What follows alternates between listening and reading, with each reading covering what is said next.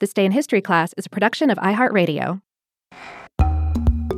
Hey everyone, I'm Eves, and welcome to another episode of This Day in History class. Today is March 26th, 2020.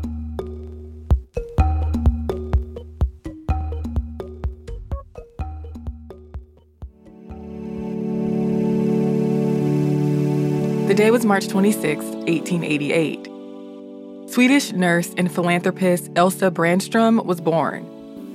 Brändström became known as the Angel of Siberia for her work with prisoners of war.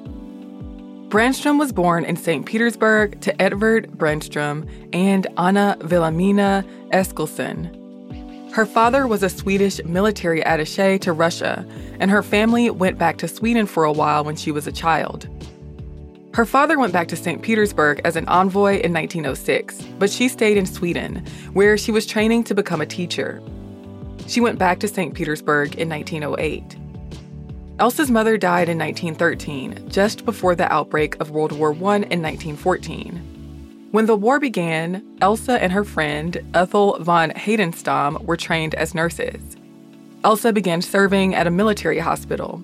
There, she cared for wounded Russian soldiers. But she found that Russia was not providing the necessary support to prisoners of war. So she and von Heidenstam worked to find private donations to help care for the POWs.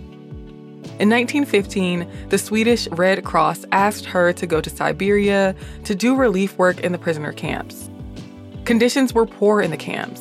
They lacked winter clothes, blankets, medical supplies, and other basic necessities.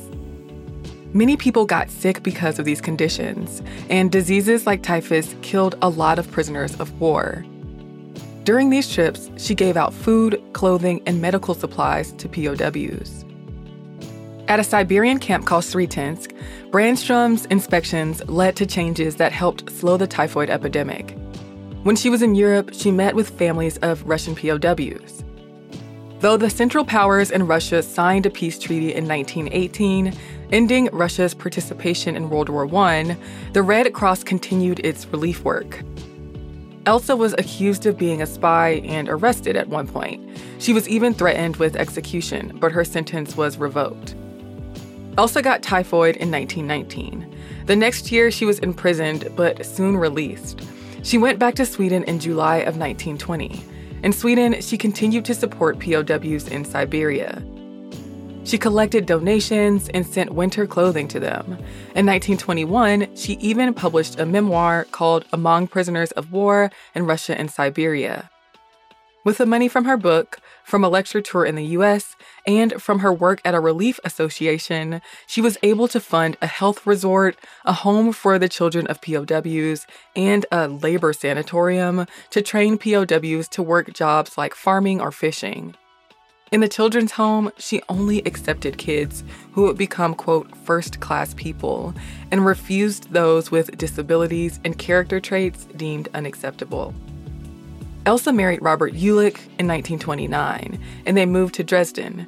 They had a daughter together in 1932. Because she worked with prisoners of war, she was recognized by Hitler, but she and her husband disapproved of the rise of the Nazis. The family moved to the U.S., where Jülich had gotten a job at Harvard. Elsa helped refugees from Nazi Germany and occupied Scandinavian countries get residency permits. She died in 1948 in Cambridge, Massachusetts. I'm Eve Jeffcoat, and hopefully you know a little more about history today than you did yesterday.